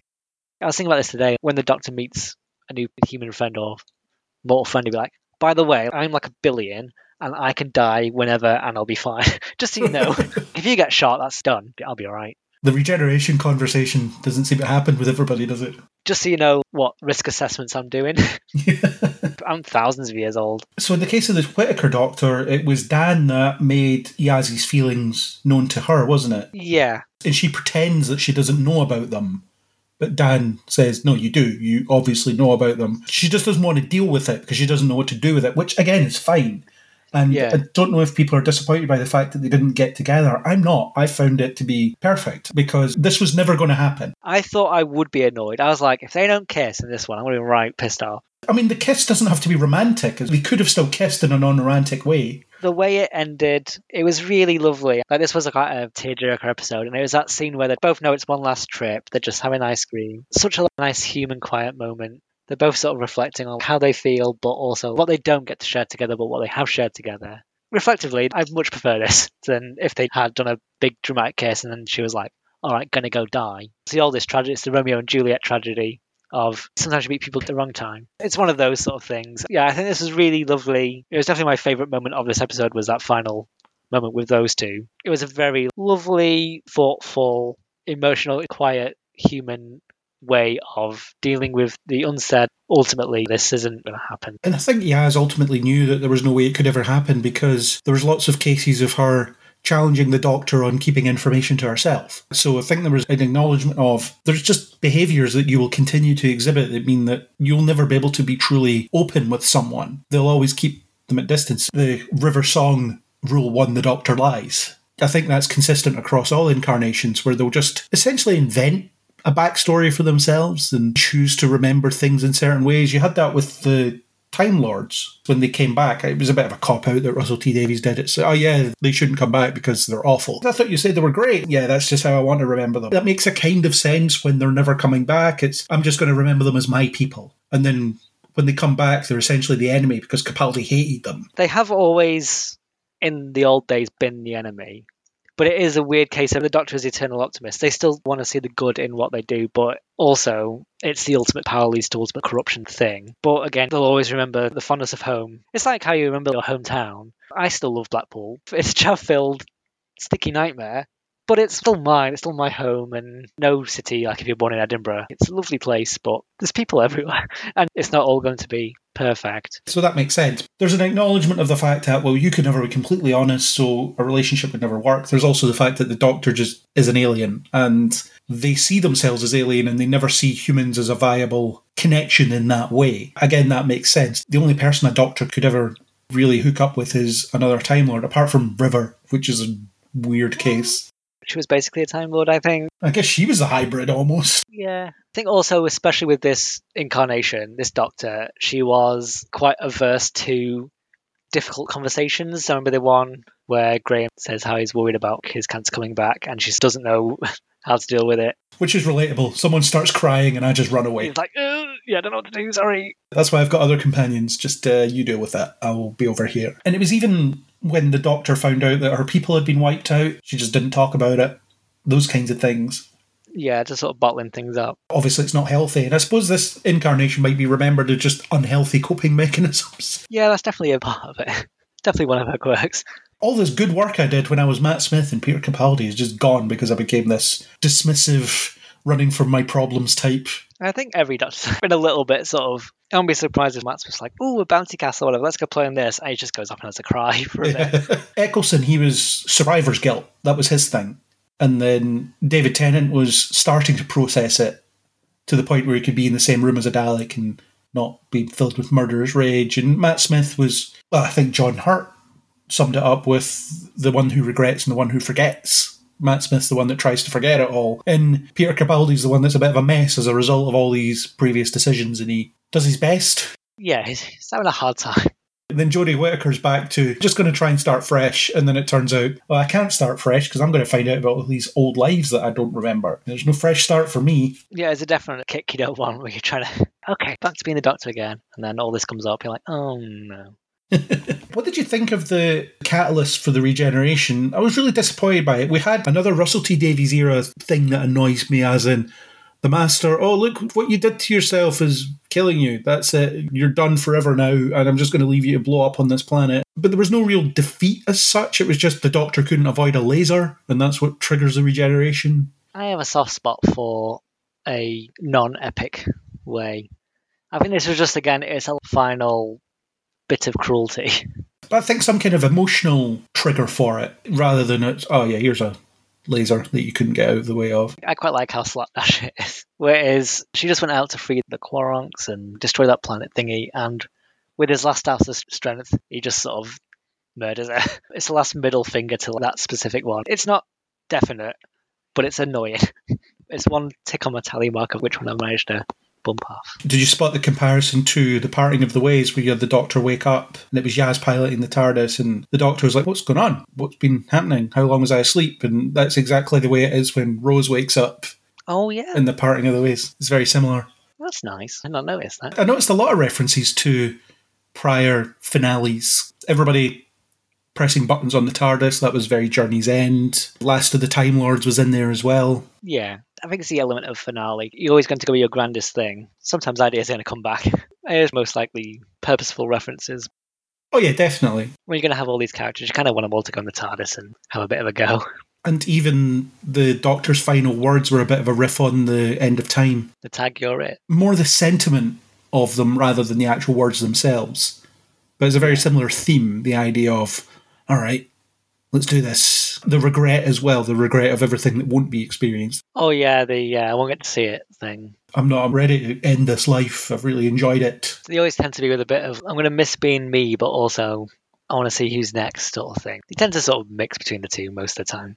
It was a different one from Capaldi's sentiment, as in the don't screw this up, future me. Yeah, I mean, that one getting a bit overly poetic. Yeah, obviously I knew regeneration was coming, and I was just disappointed with the way that it just happened. It just seemed like a bit of an afterthought. I quite enjoy the small... Again, it's similar to when David Tennant regenerated and it's Wilf caught in a little glass cube. But that was fine because that was a choice that the Doctor had to make. That was a different sort of cruel twist. But I quite like when it is the epic, you know, you can put Daleks inside men and the Master and the destruction of everything and so much going on. But then actually it's just a little something that ends up doing him in. I always quite got a soft spot for those kind of ones. It could have been as simple as the degeneration was just too much and triggered the change. I mean, that may have been a bit when Peter Capaldi's Doctor died and it was a long thing he was fighting off. It may have been a bit too similar. I quite like that it was just a one last mean thing the Master got to do. Capaldi and Whittaker were similar in the sense of they could choose when it was going to happen, because Peter Capaldi was violently fighting off the change, whereas Jodie Whittaker was sitting there with her glowing hand eating ice cream. Just, yeah, at some point. Yeah, she's holding it off just for an extra goodbye thing. But again, that added to the niceness of that final bit. That bit was great, yeah. One thing that concerns me about this version of the Doctor, though, is how comfortable she seems to be with genocide, because she gets offered to wipe out the Daleks from a Dalek, and she's like, yeah, I'll do that. That sounds great. Let's figure out how to do this. And it's not the first time she's wanted to do that. During Flux, it was, let's throw the Flux in front of all these ships and just kill everybody. It's great. She seems to be very bloodthirsty, although they never acknowledge that she's bloodthirsty, because whenever, for example, David Tennant would go too far, you'd have someone go, whoa, Doctor, slow down, what are you doing? But this doesn't happen with this one. Yeah, I think it's more opportunist than wonder. But then you had a whole story in the Peter Capaldi era about, do I have the right to wipe out the Daleks? Which follows on from the Tom Baker story, doesn't it? Yeah. And maybe I should have done that. I don't know. It's complicated. I think that's just getting old. You have so much more mercy and you're like, yeah, whatever. Kill him. Do him in. Yeah, it's just wipe out the Daleks. The idea of a Dalek feeling that the Daleks are no longer committed to the purity that they started with, that's an interesting idea. Would have been great to do something with it. Again, like I was saying about some of the opportunities, it's a nice little hook for an idea, but there's not enough time really for that to become the main story. It's kind of just rusty again, isn't it? Yeah, it's not the first time that they've done this with Dalek characters. But I like the angle of the Daleks were created to preserve the Khaled race, and we've just forgotten about that. We don't do that anymore. Yeah, we're just Nazis now. Now we're just weird, genetically mutated Nazis that live inside tanks. To go with the historical parallels, the Nazis did start off as no, we just want what's right for the German citizen. We want to buy bread without a wheelbarrow full of cash, thanks. Yeah, every politics thing. It starts off as just to solve this problem, and then when they get in power, it's like, actually, we're going to be awful, yay! It's a nice angle to acknowledge that, like any real-life fascism, it starts off, not innocent, but it starts off as a less destructive thing. It's just for the good of the specific, in this case, race, or in historical terms, it could be a fringe of people or a group. And then it always goes too far because that's how power works. Everything just goes awful. Do you think they'll ever address the fact that there's steel hanging out of every volcano on Earth? Nah, it's fine. It reminds me of Eternals, actually, which ends with the head of a celestial poking out of the ocean. It's never brought up again. Or the Earth's a big transformer. Don't worry about it. Yeah. Well, the Earth is a spider hatchery in this universe, isn't it? Yeah, but I can also with Doctor Who, Well, they drowned all of them, so it's fine. everyone conveniently forgets. It's fine. Everyone forgets every Dalek attack and Cyberman attack and monster invasion. So yeah, this time we end up with a bit of steel out of the volcanoes. Someone will tidy it up and it'll be fine. What did you think of the Jodie Whittaker final story being essentially about the Doctor without including the Doctor as such? As in, it's about the influence that the Doctor exerts on the companions, the world, and the universe around them. I do like when it's, especially when you have all these companions coming back and they all have different experiences with different types of Doctor. It's fun to explore. It's kind of what I was going into earlier on about wanting to know how the script developed. Because in this one, obviously, Jodie Whittaker, she said in the Q&A afterwards that she was pregnant during filming of this. And it is quite a static, there's not much running compared to much things. She's standing at cliff edges or she's in the thing. And I want to know, I don't know what stage she was at or anything, but was there more limitations on, can't be too strenuous, so we need to work around physical limits as an actor. And if that altered the script or bring in some more stuff where she's a hologram. But in terms of being a sort of character study of the Doctor and what they mean to different people, either Kate, who is willing to put herself in the immediate threat of cyber conversion, she's like, oh, the Doctor's coming, it's fine. Absolute loyalty. Again, Yaz is extreme loyalty, absolute trust. And then Tegan and Ace, they've had bad blood with their Doctors. It's always interesting when you do because you don't get much chance because obviously the Doctor's in most of their stories. They're very central in solving the solution. So it's nice when you can put them to the side for a bit and look at the humans who live in her shadow having a bit of a chat. Yeah, and I like the capable companions. There hasn't been too many of them in the modern era, really, because Rose was just kind of strung along. She didn't really know how to do anything. Martha was intelligent, but if the Doctor was incapacitated, she wouldn't be much use. Amy and Rory, they were smart, but along the same lines. Clara could pilot the TARDIS, eventually. Bill couldn't, and so on. Yeah. I like capable companions, because that was one thing that annoyed me about Rose. It's, well, if she wasn't here, the story wouldn't need to change that much, really. Yeah, I really love the mad assortment of post-its. Yeah, this is what this button does. That was good, and she wasn't that well developed, really, across the run, but she is very much that type of character that would just throw herself into this and learn as much as she can. Yeah. Which really worked for me. And then having her step up to the plate when the Doctor's incapacitated and try to figure out the problem, that again is suited to her characterisation. And focusing on the positive influence the Doctor can have, because a lot of other stories do fixate on the negative. For example, in Journey's End, where they're making the point about, oh yeah, the Doctor doesn't fight, but he really encourages other people to do it for him, and all the companions were setting up a really awful plan, really destructive plan. Since Is It Good Man Goes to War, the whole vibe of you don't use guns, but you just fashion them. You get everyone to fight for you. And Danny Pink called him a general. Yeah. Likened him to a general. Although in Good Man Goes to War, he blows up a Cyberman fleet. Yeah, that was weird. It's not very well delivered most of the time. Thinking back to Journey's End, Jack and Sarah Jane... Oh, he's got a nuke, hasn't he? Yeah, it's in a necklace or something. Martha's about to destroy the Earth and so on. And Davros says, Doctor, you did this to these people. You turned these people out. He's like, oh yeah, I did. Look all these nukes they have. It's like 1 million nukes. Maybe I should rethink my strategy here. But with Yaz, it seems she's learned the better parts of what the Doctor stands for. I can fly the TARDIS and get people to help. That's it. It worked with her character. We had it with Clara and the Raven, where this is how it can go wrong. This is what happens if the risk doesn't work. But it's nice with this where, yeah, she's just capable and good, and she has the right mindset, both from her experience in other adventures, and they were separated in the Flux event, where she's built up enough capability where she knows how to investigate. She's very capable without always having to the Doctor to hold her hand, unlike quite a few of the other ones. Yeah, which was good. It was good as a final outing for this Doctor. It was, I did something good for these people, or for this person. Hello, I still need to work on my goodbyes because I usually ruin people's lives and really stop doing that. Yeah, but that's how the show works. It's just too built in. I don't know how you fix that, but we'll see what happens in the ensuing era. So, do you have anything that you want to bring up about this episode before we talk about what comes next? Or speculate on what comes next? No, other than as a Classic Who fan, I really like the stuff where Peter Davison and Sylvester McCoy met their things, even if it's a little confusing. It's just lovely. I think we've covered it pretty well. So yeah, I think we're happy to move on.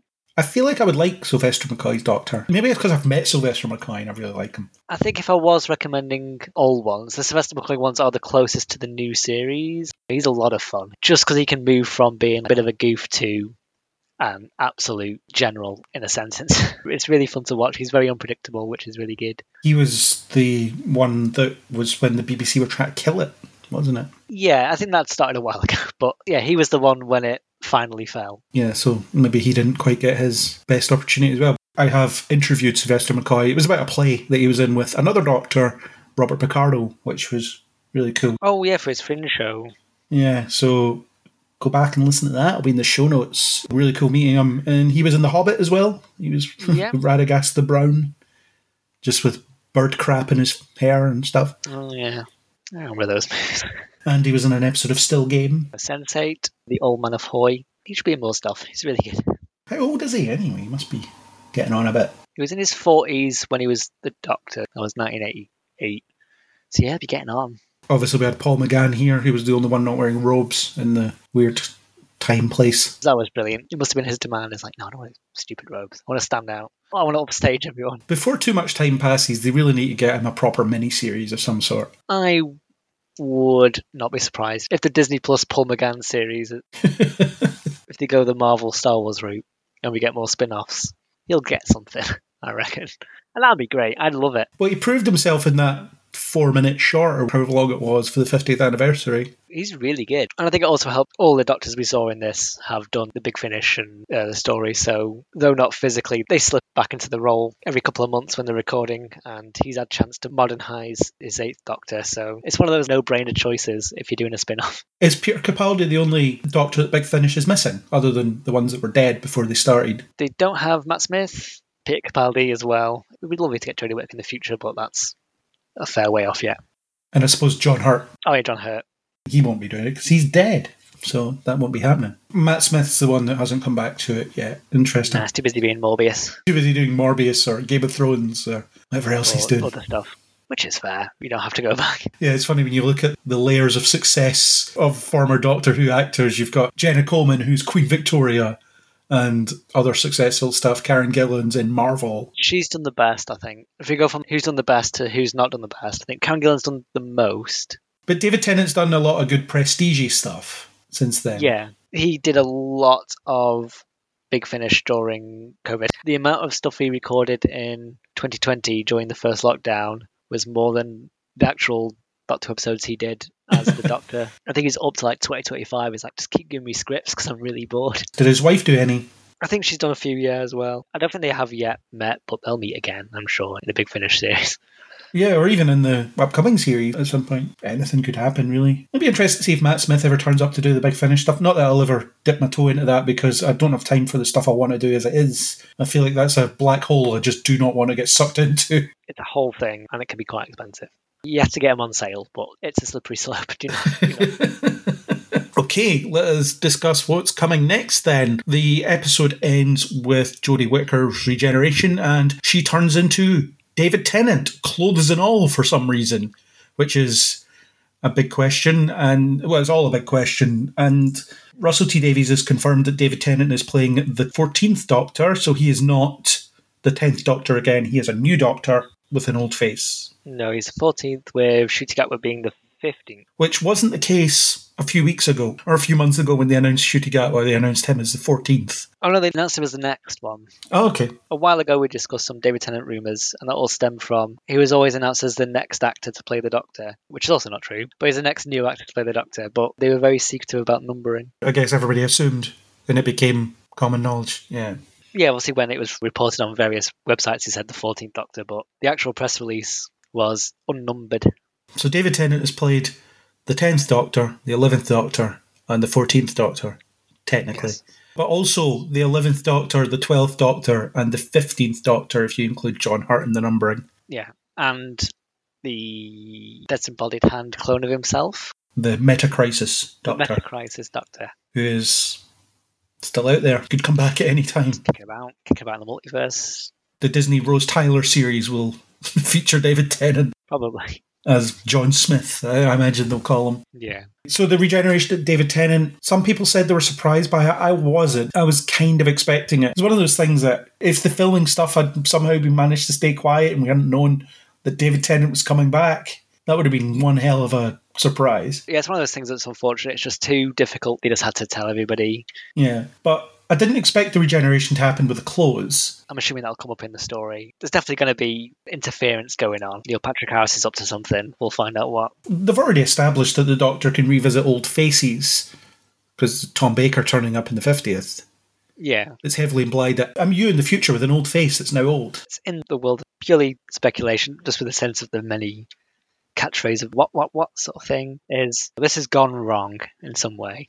Or it's just a surprise. I'm going to guess this is a deliberate hijacking or some such. One actual story I wouldn't mind seeing, because they've established that the Doctor gets his faces or her faces from people they've met or can do. It'd be interesting if they did a story where the Doctor meets a bunch of faces that inspired some incarnations. Yeah. It probably would be that good, to be honest. And I thought the explanation of why Peter Capaldi's Doctor looks like Caecilius, I think his name was pretty crap. Oh, it's to remind me to help people. There's 1,000 faces you could have had by that logic. We've used Peter Capaldi a lot, so we've got to kind of explain it. He also looks like that guy in Torchwood, but let's not worry about that. Don't worry about it. But David Tennant back, a big shock about it. I think his personality will be pretty close to the 10th Doctor. Yeah, I think we're getting basically the 10th Doctor again. Essentially, yeah, it's just a second go around, I think. And it's also a very smart choice for the 60th anniversary, because imagine chucking Ncuti Gatwa in there, saying, right, first story, also the 60th anniversary of the franchise. Yeah, I think he'll have stuff to do. Obviously, we've seen in the Next Time trailer that 15's not happy about it. He's having a right go wherever he is. So you think he's waiting on the edge of existence and think, it was supposed to be my turn? They're wearing the same costume, so this may be post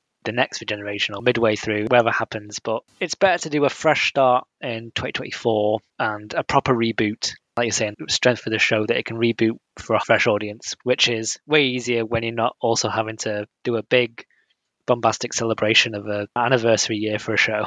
I do think that there must have been a plan at some point for Chris Chibnall to do the 60th anniversary, and part of that was going to be celebrities playing all these hidden Doctors that we don't know about. Yeah, this one, especially with the old Doctors as well, felt like if this was the 60th anniversary and you do have Sylvester McCoy and Colin Baker and Paul McGann and everybody, it's suitable. It's a suitable plan.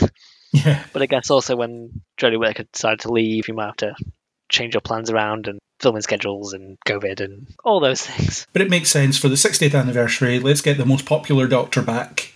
Yeah, and exactly. do a couple of stories with him. We're getting 3 specials, apparently around about this time next year, at the time of recording, November 2023. I can't remember if it's 3 including a Christmas one or 3 and then a Christmas one. I think it's 3 and a Christmas one, so 4 in total. But 3 David Tennant ones, definitely. Yeah. And then a Christmas one. Or New Year. Yeah, a festive period one. I'd rather at New Year. Christmas is too much going on. I don't want to bring back Christmas specials. They were all rubbish. Plus, I review them. I don't want to be sitting there writing a review on Christmas night. It's annoying. New Year's Day is fine. I don't do anything. There's nothing happening on New Year's Day. Everyone's hungover. It's perfect. Let me time my steak pie for when Doctor Who comes on, and I'll be happy. Yeah. I think it's a better slot. But we'll see if Russell T Davies agrees with that. Big reveal that happened recently was that international distribution will be handled by Disney. Yeah. It's going to be in Disney Plus, and apparently there's going to be some money from Disney to pay for the production of the show. It's nice, especially with obviously the BBC's always under threat.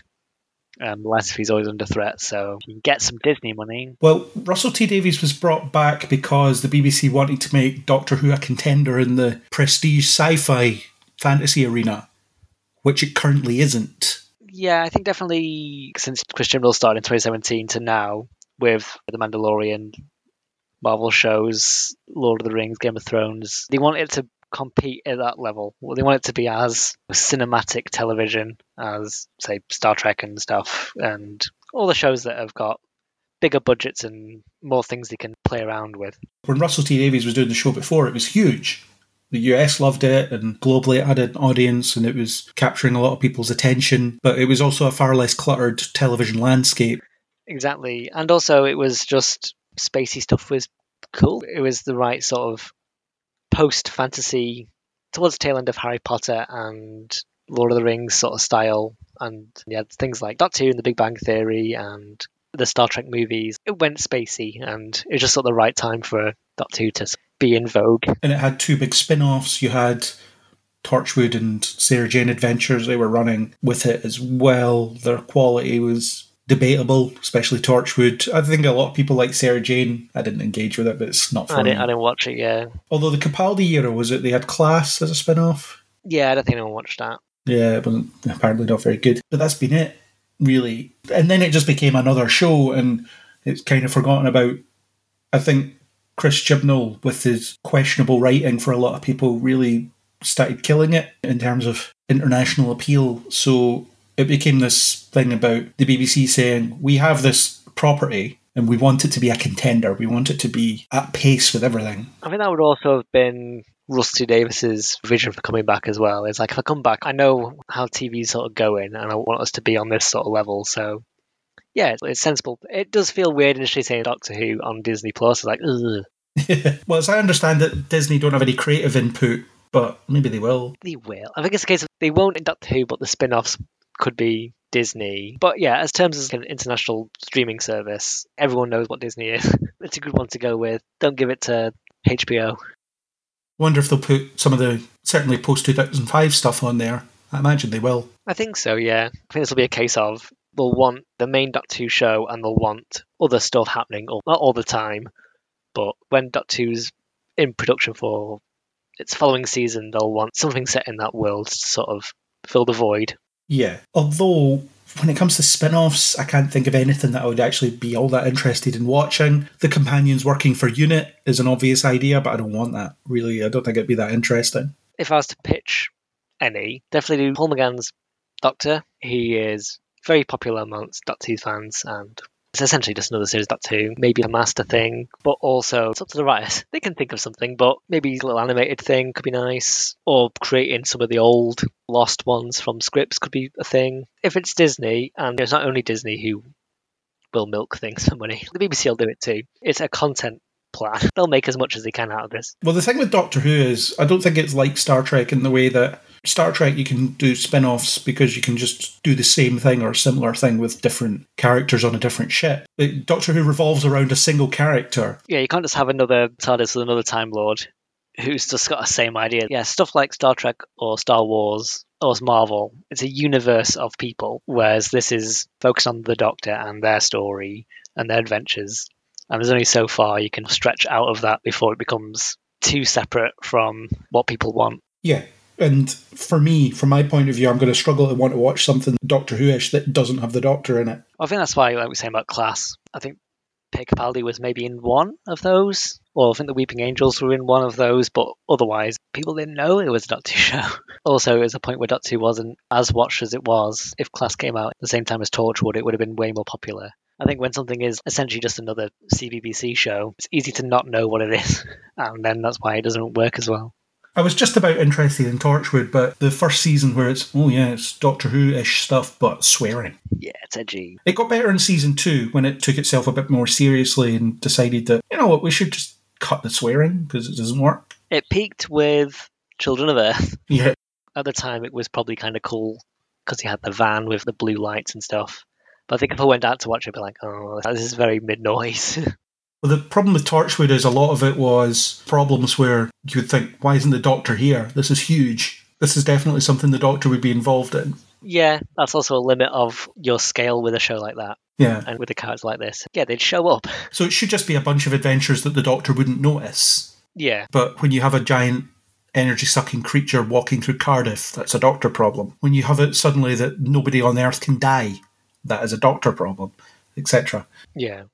It's just kind of silly. So we'll see what happens here. And Disney, with creative control, some people think that might remove the kitsch factor that Doctor Who is known for. I would hate to see that go. I would hate to see that Britishness disappear, as in, yeah, let's just get comedians playing roles. But I think also Disney know what they're doing, and they'll know people are like, oh no, we want that. Still sort of homemade sense to it. So I think they'll find the balance of we can push the budget and we can push what access and stuff it has, but they know what it is about things that work. They know why Star Wars works or Marvel works. They're not blind to what people want. I think they'll be like, we know people like it this sort of style. We know this is its charm, and that's what's making it successful. So I'm confident that they won't deviate too much. They'll keep that sort of feeling because that's what people want, pretty much. It works for both new viewers who have heard about it and old viewers who recognise it. Disney are very clever that way. They'll know what audience they're playing to. Although not everybody would shed a tear if the silliness disappeared. One of our ranks in particular, Aaron saw the Masters Rasputin dance out of context and just thought it was ridiculous. And then I sent him a link to the Sound of Drums, which is what that moment was referencing. And he thought that was equally ridiculous. So it's not going to be for everybody. Aaron needs an injection of silliness. Get on the silly train, Aaron. His comment, I'm not the target audience for Doctor Who, am I? No. Well, maybe not. But sometimes I think it takes the silliness a bit too far. But I quite like when it leans into it occasionally. Like the Sound of Drums example, I think was a bit too out there. It didn't really work. But the Rasputin one did, particularly because you had a Dalek and a Cyberman look at each other as if to say, what on earth is this? Who are we dealing with? Who's this guy? No, that's the fun. You can't get rid of... I'm a big fan of silly. And the show is very silly. It has to be deployed properly, though. I think sometimes they just do it for silliness' sake. It can't undermine the threat. I think when Missy did a dab, that's too silly. That doesn't really work. The Doctor sitting on top of a tank playing an electric guitar. That's too silly. I think that worked, though. I think that worked in context because they explained why he was behaving that way. I remember thinking that, being like, this is a bit cringe. Yeah, so there'll be things that work for people and things that don't. It's an interesting era for the show because the promises that it's going to completely change, whether it will or not, is another story. And I hope it doesn't completely change because I don't want it to lose that appeal. It never completely changes. Just TV and storytelling always evolve and you have to sort of evolve with it, but it'll always keep its part. Yeah, well, we know what it's going to be emulating in terms of the prestige sci-fi stuff because when it came back, Russell T Davies was trying to emulate stuff like Buffy. That was his inspiration at the time, but now, what is it? And I do hope he's improved as a Doctor Who writer as well because I thought some of his stuff was crap. Just sheer garbage that he did. Like, the Bad Wolf story doesn't work. Torchwood, again, you're just referencing Torchwood once a week until... Well, in fact, they tell you what it is really early on. And I thought the Journey's End episode was awful. And actually, I find that 80% of the End of Time is rubbish. I think his strength is his people. Harriet Jones, former Prime Minister, or Linda Witherwire, characters we've not seen for 20 years. You know, they stand out in their human way, and that's definitely his thing. And I'm sure that when he stopped 2010, 13 years, he'll be better. He'll have honed on those things. The End of Time, I thought, was mostly rubbish. The Master turning everyone on Earth into him, and then all that went with that. And then you had the last 10 minutes or whatever it was of the second part where you had the Wilf reveal and then him doing his victory tour or his death tour. Yeah, that's the human stuff. That's the characters. That's where his strengths are. So we'll see. I mean, it's been a long time, so he's done a lot of different things since then. So hopefully he'll change up his approach because it was iffy. Oh, yeah. For the 60th special, we're getting the best of Russell Davies. I think when it actually goes into Ncuti Gatwa's run, he won't have come back just to make his go again. It'll be a new go. It depends how much of it he's actually going to be writing as well. He might stay on the production side of it and hire writers rather than actually write it himself. We don't really know. I imagine he's written all these specials that are coming up. I'm talking about beyond that. Again, yeah, it depends on what he wants to do and what he wants to be involved in. Give it 10 years and Stephen Moffat will be back writing the show. Show won't last 10 years. Who knows? We don't know. We're moving into a lifetime era of Doctor Who. Who knows? But Ncuti Gatwa, we don't know much about him based on his 2 seconds of screen time that's in that trailer. I did watch his clip where he was answering questions about the show. That was quite fun. Yeah, that's Ncuti Gatwa. That's not necessarily Doctor. They've said he'll be the first gay Doctor, but I think it's just that he's a gay actor playing the Doctor. I don't know if the Doctor himself will be gay. It's not public what his sexuality is. All right, okay. He's just very well known for playing the gay friend in Sex Education. I misread that then. It says the first gay Doctor, and I thought that meant the actor. It's another case of the trickle-down of news. It's more private on that level. Okay. But I think it is a case of he's very well known for playing a gay character in Sex Education. And Rusty Davies, a lot of his shows, It's a Sin, Years and Years, Cucumber, revolve around young gay men. I think a lot of news sources just put that and that together and jump to this. He might be gay, I'm not sure, but I'm pretty sure he isn't openly labelled. But the Doctor as a character is more asexual than anything, I would say. Usually, yeah. Like I said, with the difference, say, between Matt Smith and David Tennant, it also depends on the regeneration. Some of them are more open to their feelings and some of them are more alien, or not alien, but some of them it's not really their thing. So we'll see. It's an exciting time, although it's another year until we see anything. I'm glad it's a lot, because I'm going to really miss this Jodie Whittaker's Doctor in her era, so I'm glad it wasn't this Christmas. It's a bit too swift for me. But they might do a couple of surprise things in the interim between now and the 60th as well. I think in terms of what they've been filming and stuff, in terms of TV output, there'll be stuff for the 60th in the same way I think there was like the 5-ish Doctors and Adventure in Space and Time. But I think in terms of the show as a narrative, this is the next thing coming up in November. Yeah, so watch this space. Anything else you want to say about Doctor Who in general before we move on? It has been very nice talking about Doctor Who because it's something I'm very passionate about, so that's really fun. Before the 60th anniversary, we should come back and do the 50th anniversary. Yes. We should do a chat about that, a retrospective on that, just to compare what we expect to what we got last time. If any listeners want to get more into Doctor Who, say they really liked any of the performances of the classic Doctors that we saw in this episode and want to know some more, you know where to find us online or Twitter or wherever, and I'll send you some recommendations. Use my knowledge of people out there. So that was us talking about the power of the Doctor. Isaac, thank you very much for coming on and having opinions for a change. It's great. Yeah, should do it more often. Don't get used to it. You should have more opinions. Yeah, Black Panther was fun, I guess. I'd like to thank TARDIS71 for the supplied music. Very lovely. Yeah, if you enjoy what you heard here, then please do leave us a rating and a review on Apple Podcasts, Spotify, anywhere you get your podcasts, usually as a rating system. But Isaac, how many stars would we like? A whole constellation of Kasterborous of stars. That's 5.